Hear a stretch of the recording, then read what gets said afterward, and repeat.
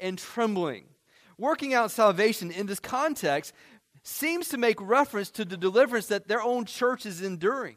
The problems that they are enduring. To say working out your salvation says, let the salvation have its effect within your body. Consider the gospel and do so with fear and trembling. Why? Well, because it's God that's working in you. You get that? God is working in you, so there needs to be a fear, a trembling, the sense of humility to know our sense of weakness and our need for God. That there is always, to be within a community of faith, I need God. We need God, and the church that loses that sense of dependence on God has lost its bearing. And so he says, fear and trembling. A sense of divine concern and being serious about the work because God is the one looking and watching. He is constantly at work within us. As wonderful it is as a church to have notable people in our community here with us, there's none as notable as the presence of God. You know, it's not that we put our best foot forward because our guests are here. It is always that God's presence is here. And that He overshadows any other person of note. It says, to work out is the same idea where we get the word energize. We are energized by the fact that God is working within us. There's a story of Leonardo da Vinci's Last Supper, the beautiful tapestry. That this tapestry was on a monastery wall for years, without the monks in this monastery ever knowing the value. That dirt and grime built up on this tapestry as it was on the wall. It was between the kitchen and the dining table. So you can imagine all the cooking and the greases that would accumulate on this tapestry over the years. When they realized what this was, that this was not just wall hanging, but this was Leonardo da Vinci's tapestry. Well, they needed to do something about it. 2 ladies were conscripted by the Roman Church to clean it. They cleaned it up a quarter-size piece a day.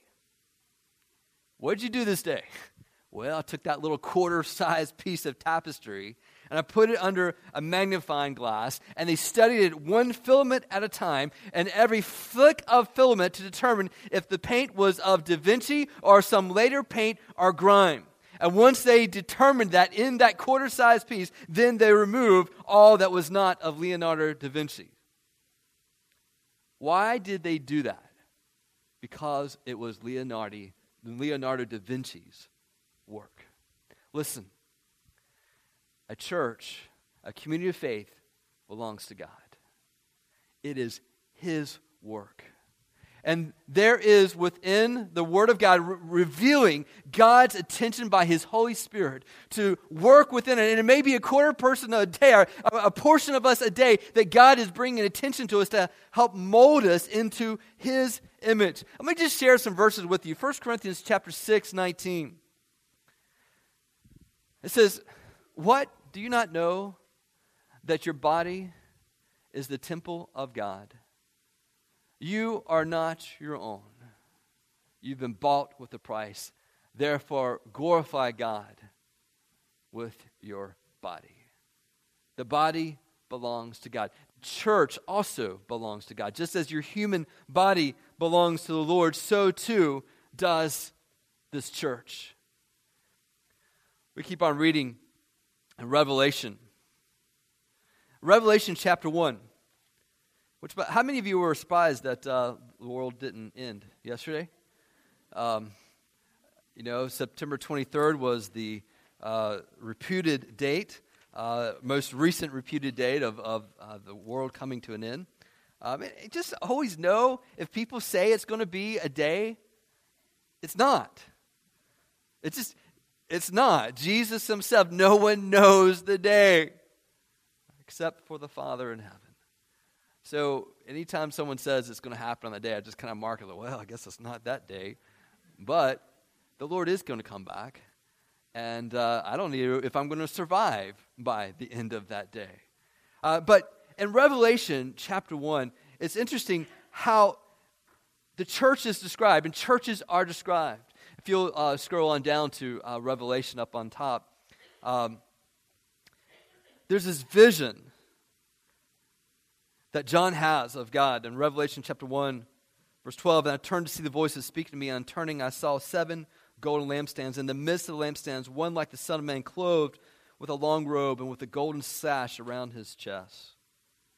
The hairs of his head were white like white wool, like snow. His eyes were like a flame of fire. His feet were like burnished bronze, refined in furnace, and his voice was like the roar of many waters. This is like Jesus in judgment. And in his right hand he held 7 stars. From his mouth came a sharp 2-edged sword, and his face was like the sun shining in full strength. When I saw him, I fell at his feet as though dead, but he laid his right hand on me, saying, "Fear not, I am the first and the last, and the living one. I died, and behold, I am alive forevermore, and I have the keys of death and Hades. Write therefore the things that you have seen, those that are and those that are to take place after this. As for the mystery of the 7 stars that you saw on my right hand, and the 7 golden lampstands, the 7 stars are the angels of the 7 churches, and the 7 lampstands are the 7 churches." This gives us attention that Jesus is in the midst of the churches.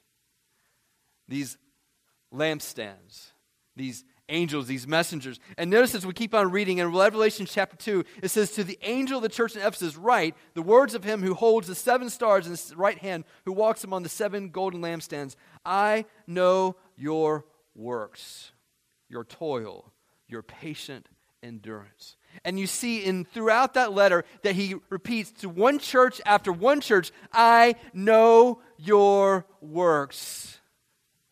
I know your toil. I know what's going on in the churches." Why? Because the churches is the object of divine concern, and it is for God to be working in us, to be helping us, to have His Spirit of God, to separate what is not of the Spirit of God and what is grime that we apply.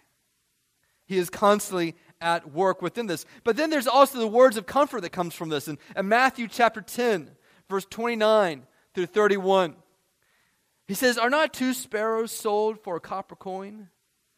And not one of them falls to the ground apart from your Father's will. But you, the very hairs of your head, are all numbered. Fear not, therefore, for you are of much value to the Father."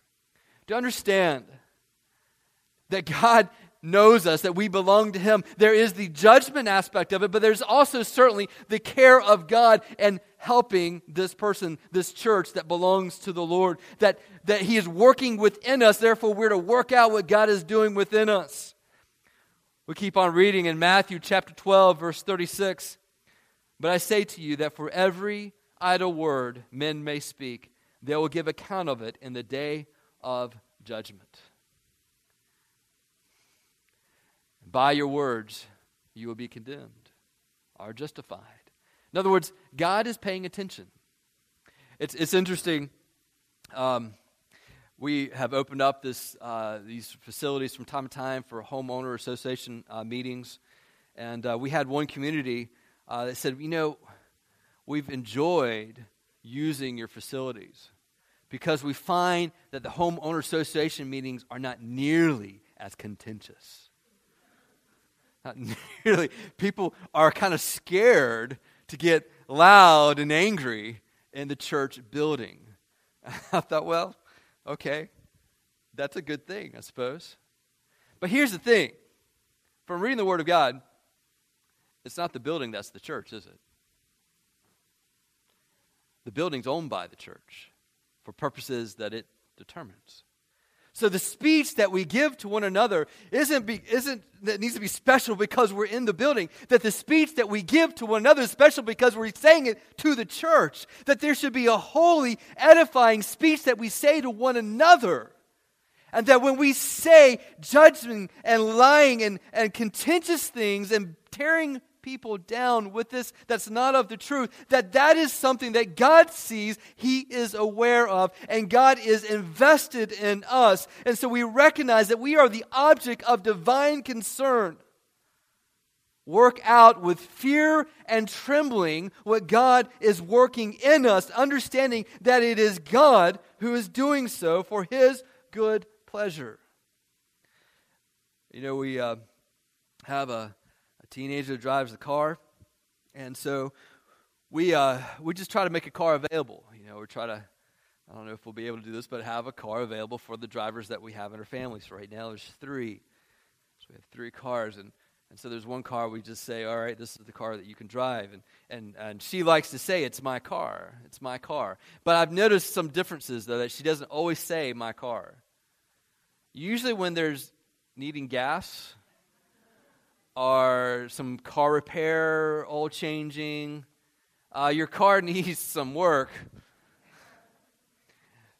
And she's learning that there is a beauty in saying that it's not mine, that it belongs to someone else. Listen, as a church, it's not my church, it's God's church. It belongs to Him. And He will work, and He will do. And listen, so too with your body. One of the things I share with people when I visit them in the hospital, and I say to you, you know what? Your body belongs to God. God knows what's going on. Let's just pray and ask God to work out and help bring the necessary treatment for His body when His body belongs to the Lord. And so there is a beauty in surrendering your body, surrendering your church, your community, surrendering your town and say, God, this is your town. I want to give it to you. Let Him work out what God is working in. We keep on reading verse 14 and 15. Do all things without grumbling or questioning, that you may be blameless and innocent children of God, without blemish in the midst of a crooked and twisted generation, among whom you shine as lights in the world. How does this happen? Because we're holding fast, verse 16. Holding fast to something. So first we need to understand that not only as a church, we recognize that we are objects of divine concern, but as a church, we recognize that we are divine representatives in a dark world.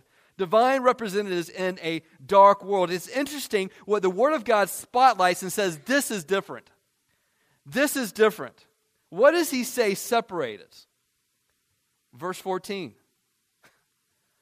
No grumbling or questioning. Isn't that interesting? It's not the fact that you don't drink. It's not bringing out all the various moral qualities of a Christian. He says, you're not grumblers. You're not questioning. Isn't that strange? But that's what he says. This is what allows people to see something different. Because it's fairly normal as you go through your day to hear the complaints of the day. How many complaints have you heard coming here today? Maybe from yourself. This root to say that we're not going to grumble has a spiritual root of thankfulness, of seeing what God is doing around us and trusting in God's authority over us and say, I'm not going to question these things. I'm just not going to grumble. I believe that God is in charge and He is at work. And so let me see where He's working and let me thank God for those things. It's interesting, the word, without complaining, the word gusman. It's an onomatopoeia. You know what that is? It's to say it sounds like what it is. You know? Guzman. It's just this idea of I'm complaining and I'm murmuring and I've just got this characteristic about me.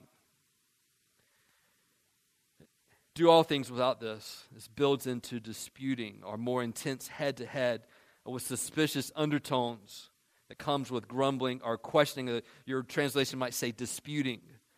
It's a lesser to greater where the questioning, disputing is a little bit more severe with the suspicious undertones. So this instead produces, if you avoid these things, in the midst of a crooked, twisted, it's the word scoliosis, this idea that it's not lined right.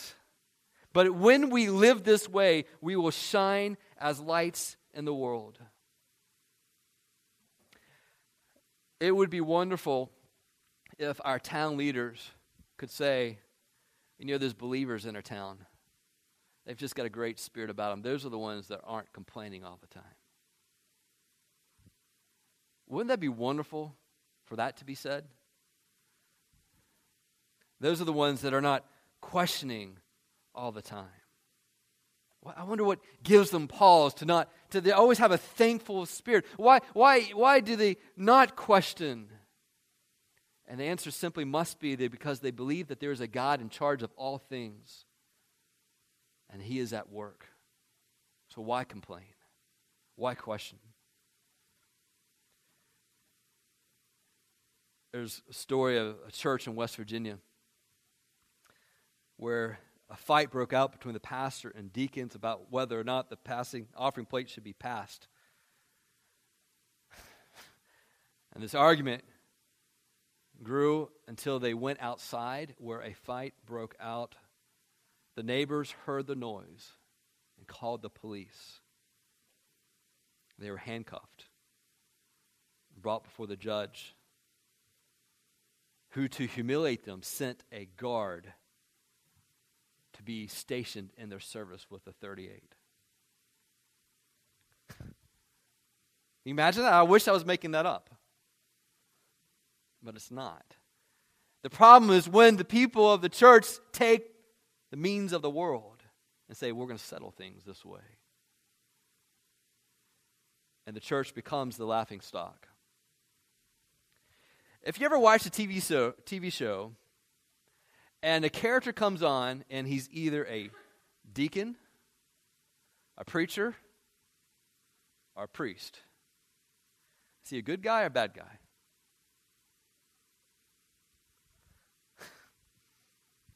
He's the bad guy. Have y'all noticed? I noticed things like that. I'm like, oh, come on. It used to be the lawyer, right, George? It used to be the lawyer, but no, it's the preacher. As soon as the preacher comes on, well, he's going to be a hypocrite. He's going to be judgmental. He's going to be bad. It is the common view of the world to say these are the bad ones. Regardless of how the world sees us, we are to be shining as lights in a crooked world. Don't expect them to get it, but one of the things that makes the difference in your community, in your workplace, in your neighborhoods, in your church, is to say, I'm going to do all things without grumbling or questioning. How can I do that? Because I believe that God is working in me, and I'm going to work out. I've got to focus enough on what God is doing in me. Keep on reading. There's so much more here. We keep on, and we see in verse 15, a church, how can they do that? They're doing something. They're, verse 15 and 16, they're holding fast to the word of life. How is it they're doing things without grumbling and questioning? How are they shining this way? It's because they're holding fast to the word of life so that in the day of Christ they may be proud.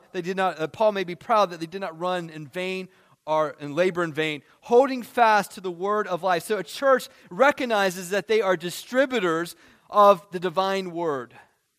Do we recognize that we are the ones distributing with the words of God by what we say and how we live? I think sometimes we lose sight of that because, well, if Green Pines doesn't exist, well, then there's the church down the road. There's the Bethlehem. There's the Cross Point. There's a Sojourn Church that's popping up. We just think, okay, someone else will do it. God has called you and will hold you responsible for the sphere of influence you are in to distribute the Word of God, which means that you hold fast, first you live what you know to be God's Word. Live by it before we present it to others. There's a Statue of Liberty. It has on the base of the Statue of Liberty the poem, The New Colossus. Not like the brazen giant of Greek fame with conquering limbs astride from land to land. Here our sea-washed sunset gates shall stand a mighty woman with a torch whose flame is the imprisoned lightning and her name, Mother of Exiles. From her beacon hand glows worldwide welcome. Her mild eyes command the air-bridged harbor that twin cities frame. Keep ancient lands, you stored pomp cries, she with silent lips. Give me your tired, your poor, your huddled masses yearning to breathe free, the wretched refuse of your teeming shores. Send these, the homeless, tempest-tossed to me. I lift my lamp beside the golden door. This was penned in 1883 to demonstrate a role that was seen for our country. It is a role that flows out of the Christian perspective of who is the world rejecting. Those are the ones that we want to stand up for and demonstrate the love of Christ to. Those who this world rejects, Christ receives if they will come to Him. What does that look like for our Knightdale, for our town, for every believer to be as the Statue of Liberty, holding forth the light of the Word of God and saying, if you will come to this Word of God, there is hope for me, there can be hope for you. It means you live life free of shame because it's been freed by the Word of God. To say, yes, there has been sin in life, it's messed me up, but I've seen that the power of the gospel of Jesus Christ died for my sins and has given me freedom, given me a new opportunity with God. To say, that is my hope. That can be offered as well to anyone. We are to stand as the statues of liberty to say that the freedom comes in Christ and in His Word. It's something we live out. Paul says, do this, please. I beg of you, do this. So that I may be proud that I did not run in vain or labor in vain. Football season, right? You watched some games yesterday. Unfortunately, none of my teams won. Some of you are proud of that, glad of that. But you know, one of the most aggravating plays is when someone receives the punt. The kickoff return man runs, and he runs amazing. The blockers are all there. The wedge has been formed, and all the blocks are there so that they can run and get almost to the end zone, or in the end zone.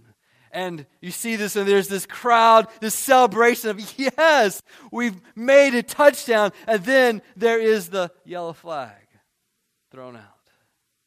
Yellow flag, and there's just a groan.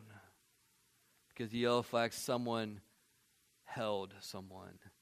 Someone did a penalty. And all that running, all that effort, it's absolutely in vain. And you go back, way back. It says Paul is saying, look, I've labored.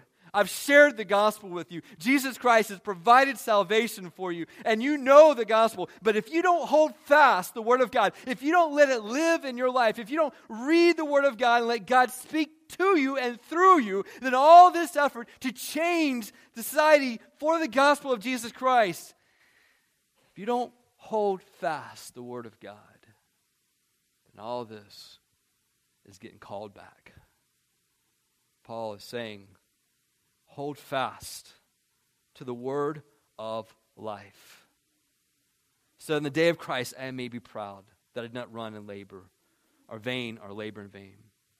Verse 17 and 18, I'll just quickly say, church recognizes leaders who reflect the divine nature.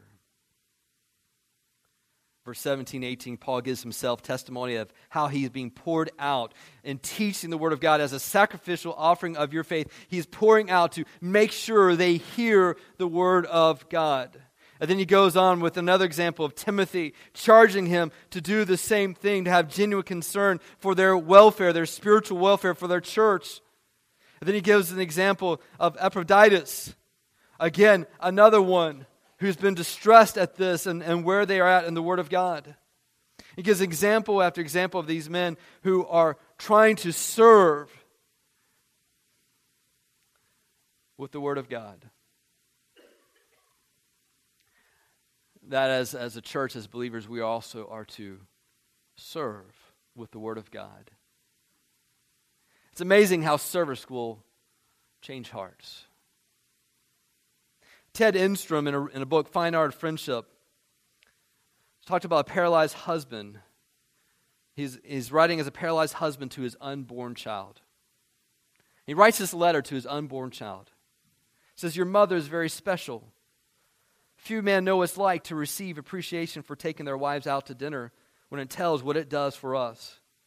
It means that she has to dress me, shave me, brush my teeth, comb my hair, wheel me out of the house, down the steps, open the garage, put me in the car, take the pedals off the chair, stand me up, sit me in the seat of the car, twist me around so that I'm comfortable, fold the wheelchair, put it in the car, go around to the other side of the car, start it up, back it out, get out of the car, pull the garage door down, get back in the car, drive off to the restaurant.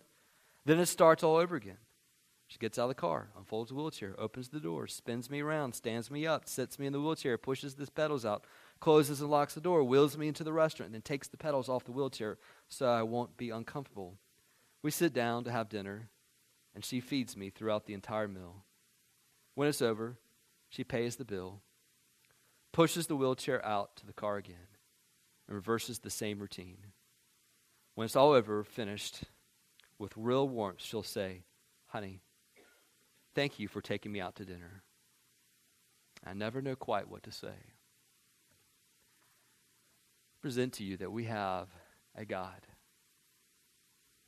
who is constantly serving us, giving us his Spirit, sacrificing of himself, giving us peace, giving us his words of life, instructing us not just in the words here, but as we go with the words.